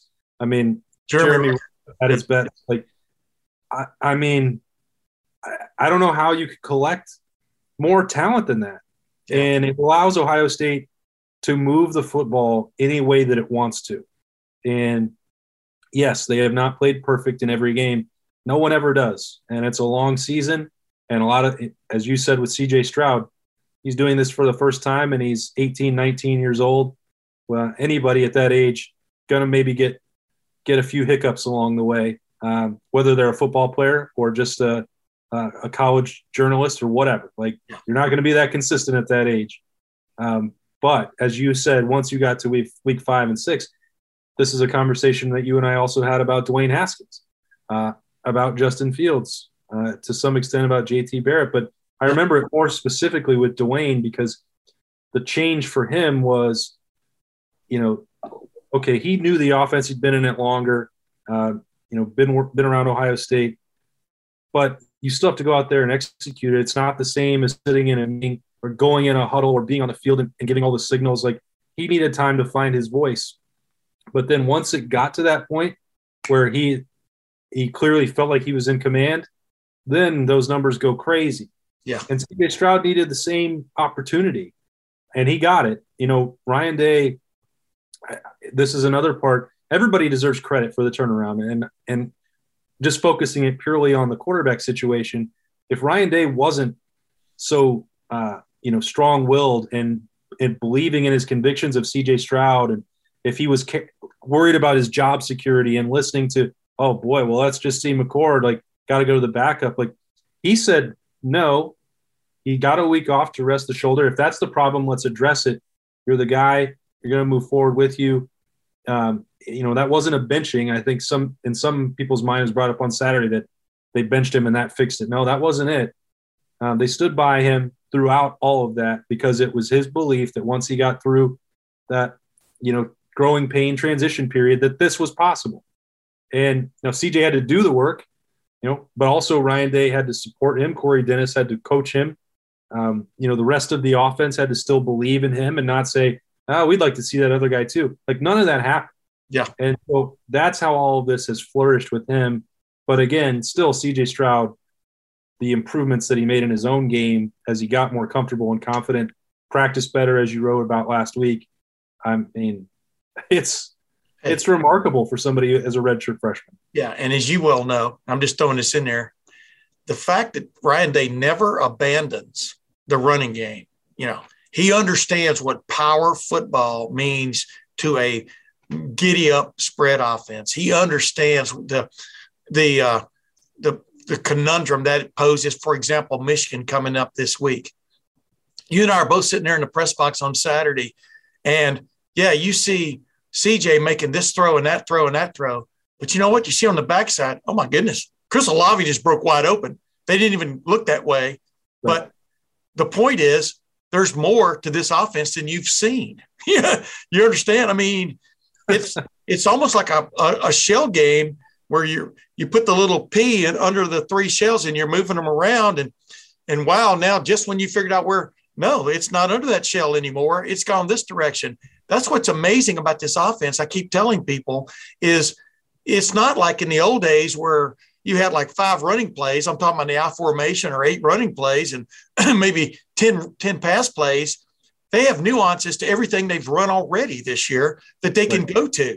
The tight end screen coming off the goal line the other day to Jeremy Ruckert, when you so aptly put it, they've now gone to the Ruckert package and now they're going to get him a touchdown, for senior day. Didn't happen, but he was the main factor, right? He was the main factor in them getting down the field on that one possession. That was great observation, but they haven't even gone as far as they can in the tight end game. You know that you've watched football at least as half as long as I have, but after a while it all becomes mush. No offense, but isn't that right? I mean, yeah, you'll see options and possibilities they haven't even gone to yet.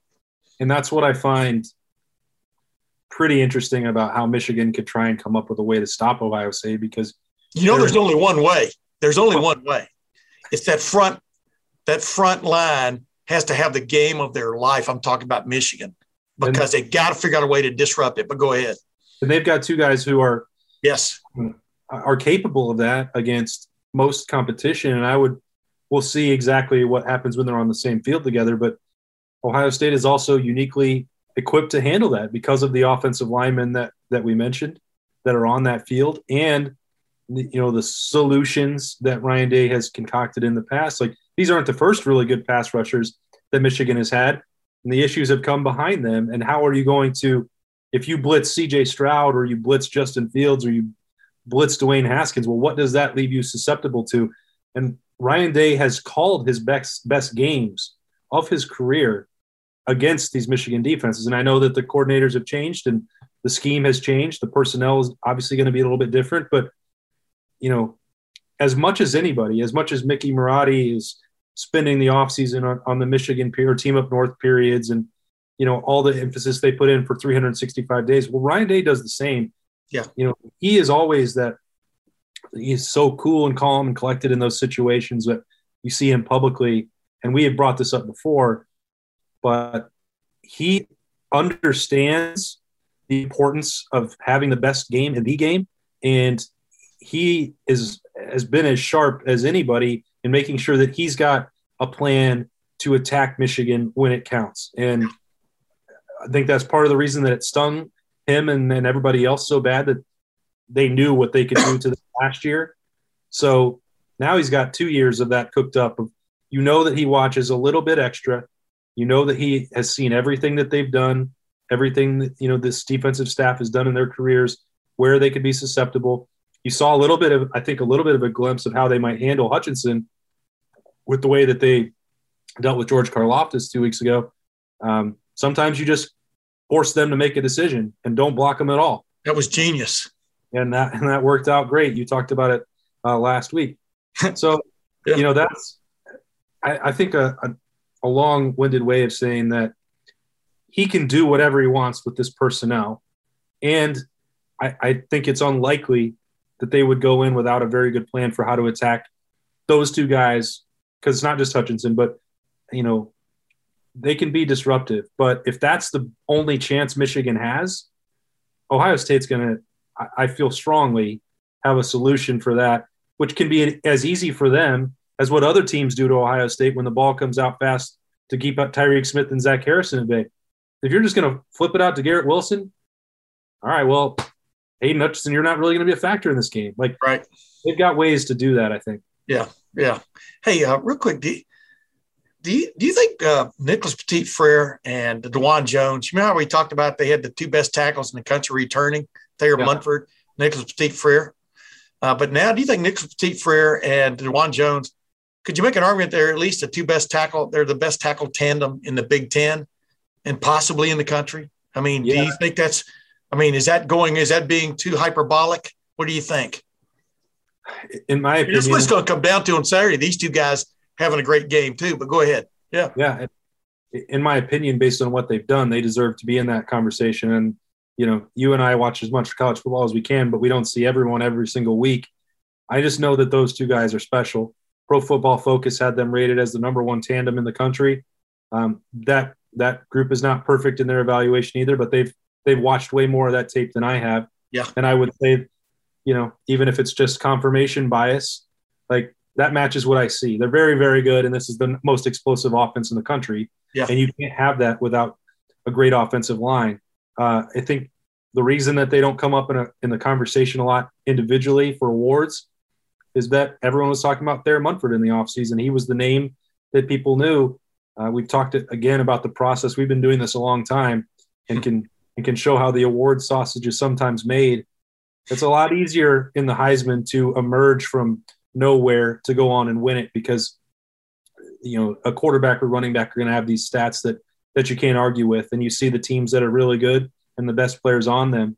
It's just tougher on these other positions where the statistics might not match up, or you can't call attention to yourself and they're part of one cog out of five wheels up front. And, that's unfortunate for Nicholas Petit-Frere and Dewan Jones and, Paris Johnson and Luke Whippler. Oh, yeah. Like, Thayer Munford's played very well, but the fact that he's not at tackle means that people have stopped talking about him too. Yeah. And that's just the way it goes. But I agree with you. I think I'm agreeing with you. I think that those two can win individual matchups against any pass rushers.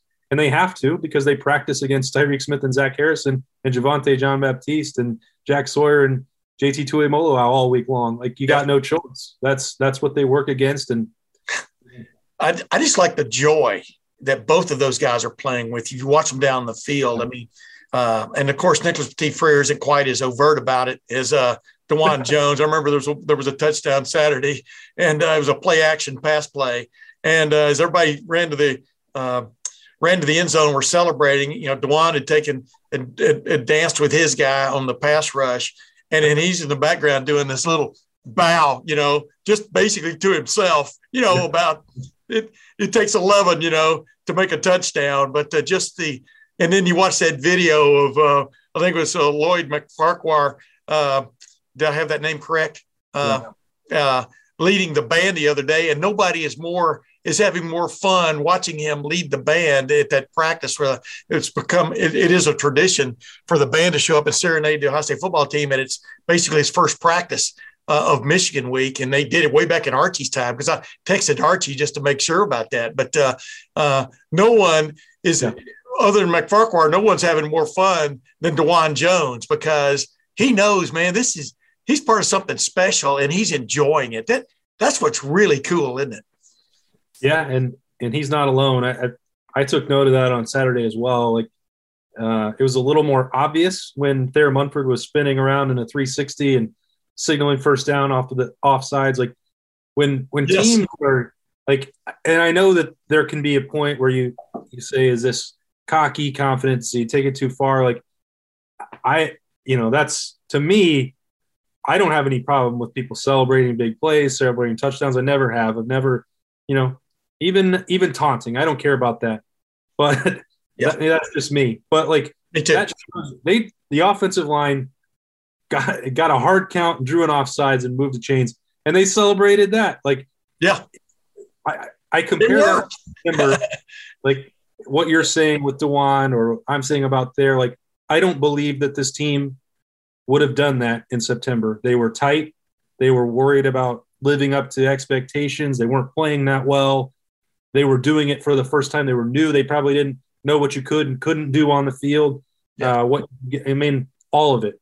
They weren't having, and what we're talking about is not quantifiable, but we've seen it, and we know how to compare it to years past, and even within this year. Yeah.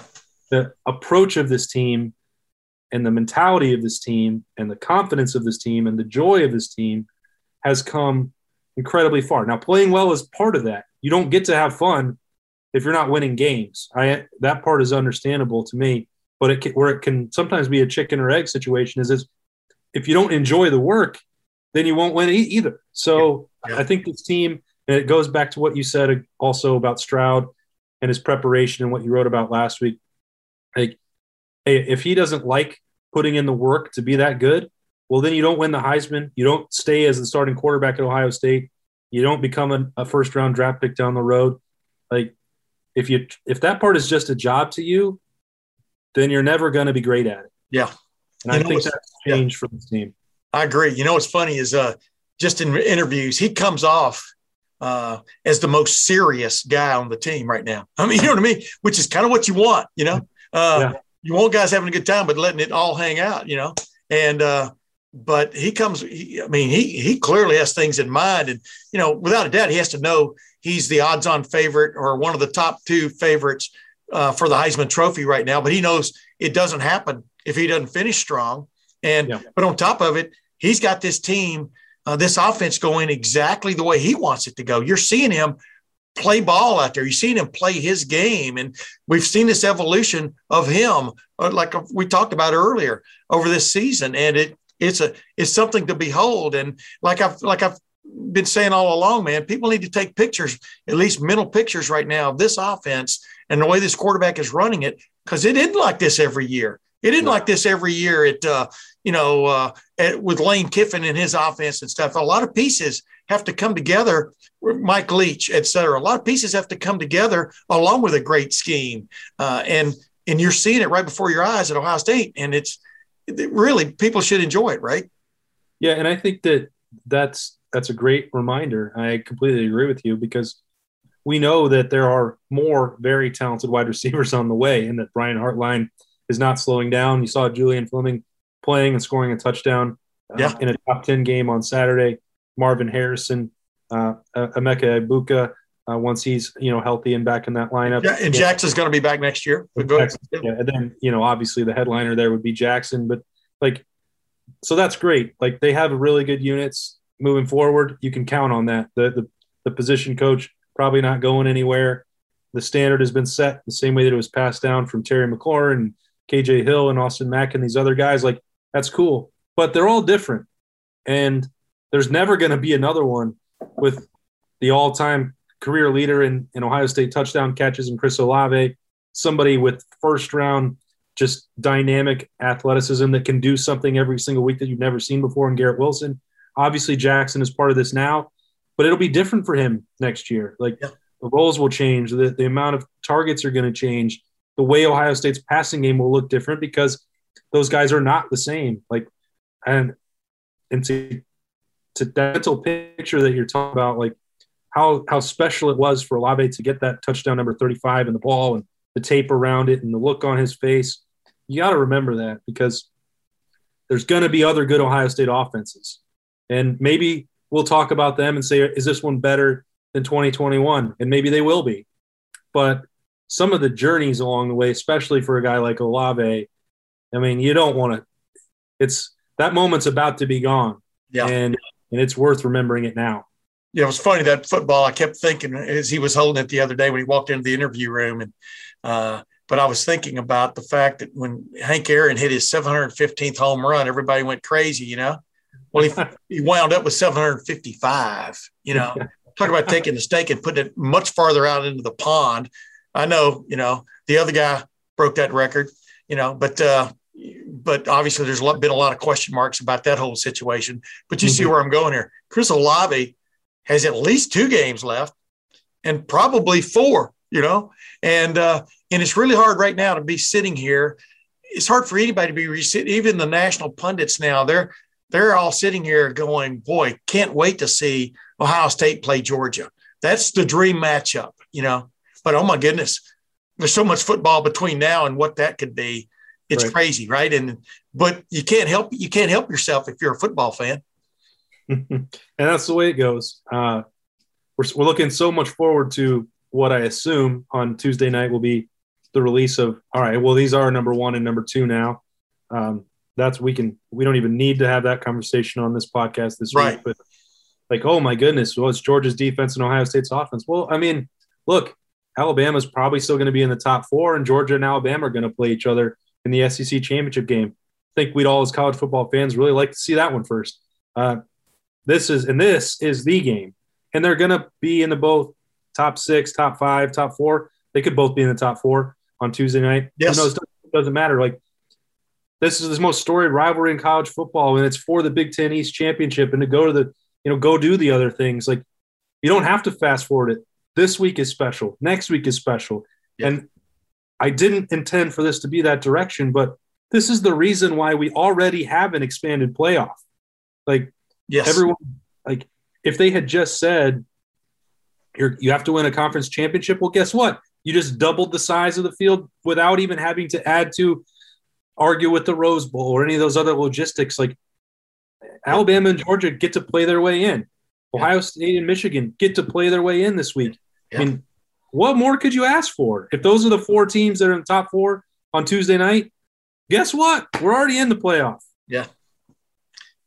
There you go, ladies and gentlemen. Once again, a conversation with my co-pilot, Austin Ward. We have a lot of time here because we put the plane on autopilot and just let it kind of fly itself. And then I think I took us to a different airport there. I don't know. Yeah. Well, I don't know, man. We went cross country and we may have ventured into Canada. We may be in trouble. We may have crossed international lines without clearance. But I digress.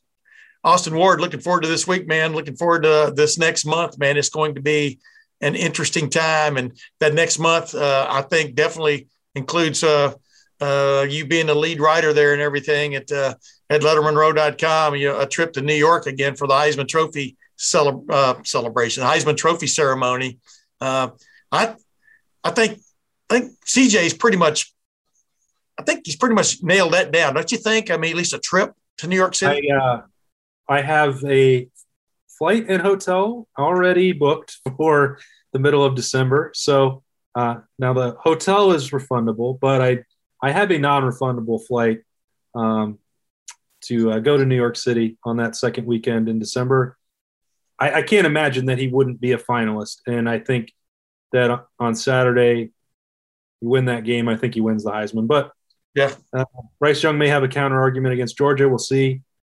It's got to come from those two. I just like how smart you and I are. I mean, I'm bragging on both of us because there are others who think this way too. But I just kept telling everybody, man, if CJ Stroud is anywhere close to being as good as we think he is, this was way back in July and August, he's going to be in the Heisman hunt because of this offense.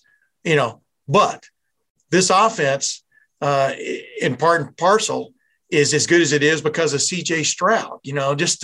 What comes first, the chicken or the egg, like you said a while ago? Hey, you got to have a good chicken. You got to have a nice egg. I mean, how do you explain that? But you don't just put an average, mediocre quarterback to run the show of an offense like this. And when you've got a great one, wow, he can really take you places.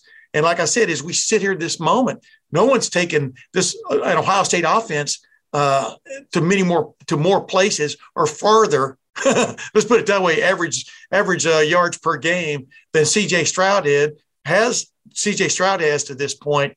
There's something to be said about that. This is legit, right? Yep. And you say this all the time. Like, he is behind the wheel of a sports car. There's no doubt about that. But as far as I know, they're still not making a lot of those that can drive themselves. So somebody has to take the wheel. And even to some extent, when we put it that way, and it's meant as praise for the rest of the pieces around him. Yes. Not a knock on the guy driving it. And I think sometimes the way we talk about it, and that there's so much around him, and maybe not you or I, but certainly the conversation that, Bryce Young is doing this without Ohio State's wide receivers, like not as much talent. Did you say that about Joe Burrow? I mean, did you say that about Mac Jones last year? I know he didn't win it, but I've never heard this argument, like there's too much around it. And I got sidetracked there, but the point is, I know where you went there, though. I saw all the sites on that road trip. Go ahead. Yeah, that one, people can watch some other shows this week and get my thoughts on that. But but the driver still counts. Like, yes, you love auto racing. Like, you have the most expensive research team and the best pit crew and everything else that I don't know about. But the driver has to know what to do with it. Yeah. And Stroud has done that. And this team is operating because it has a driver that can take advantage of the vehicle he's in. Yeah. And the main thing you tell that driver before he goes out, hey, I don't care what you do. You do your thing. Just don't crash. Don't wreck it. Don't crash. And that's what, if I was Ryan Day, that's what I'd be telling him on Saturday. You got a lot of weapons at your disposal. Somebody's going to be open. If you have the time and or eat the football, throw it away. Just don't crash. And we know what a crash is. But not only does he know how to avoid crashing it, he knows he can push the pedal. Yes. He can take it to top speed. He's no longer bashful about standing on the gas. There it is. Ladies and gentlemen, we come to the conclusion of yet another Tim May podcast with co-pilot Austin Ward. Austin Ward, I know your mom on this Thanksgiving week is giving thanks. I'm calling you by your name.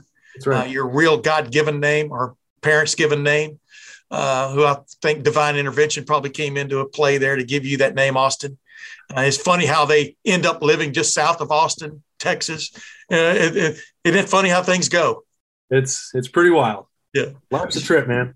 But you know what? Until next week, ladies and gentlemen, when we chop up the Ohio State-Michigan game, in my opinion, we're going to be also looking forward to the Ohio State Big Ten Championship game, probably against Wisconsin. You agree with that, don't you, Austin?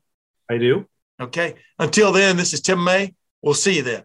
Step into the world of power, loyalty, and luck. I'm gonna make him an offer he can't refuse. With family, cannolis, and spins mean everything. Now, you wanna get mixed up in the family business. Introducing The Godfather at ChumbaCasino.com. Test your luck in the shadowy world of The Godfather slot. Someday, I will call upon you to do a service for me. Play The Godfather, now at ChumbaCasino.com. Welcome to the family. No purchase necessary. VGW Group. Void where prohibited by law. 18+. Terms and conditions apply.